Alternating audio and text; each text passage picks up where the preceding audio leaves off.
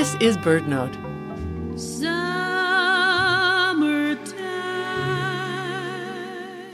It's just a few weeks past the solstice, and the real heat of summer is yet to come. Some shorebirds are already on their way south, but most songbirds will be here for a while longer. What's the best time of day to look for them?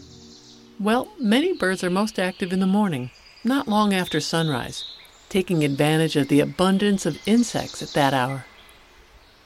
As summer waxes and temperatures rise, midday heat sends people inside, and birds take a siesta too. And then, both birds and bugs rev up again in the late afternoon.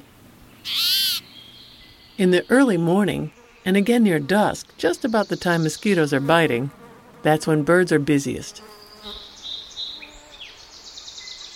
One exception is gulls. You'll see them soaring and feeding throughout the day, because their preferred foods, whether a salmon fry or a French fry, are available all day long.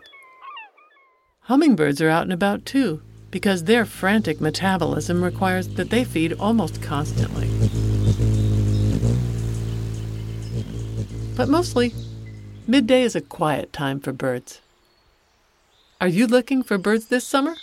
The cooler parts of the day are the best for a stroll and best for watching birds.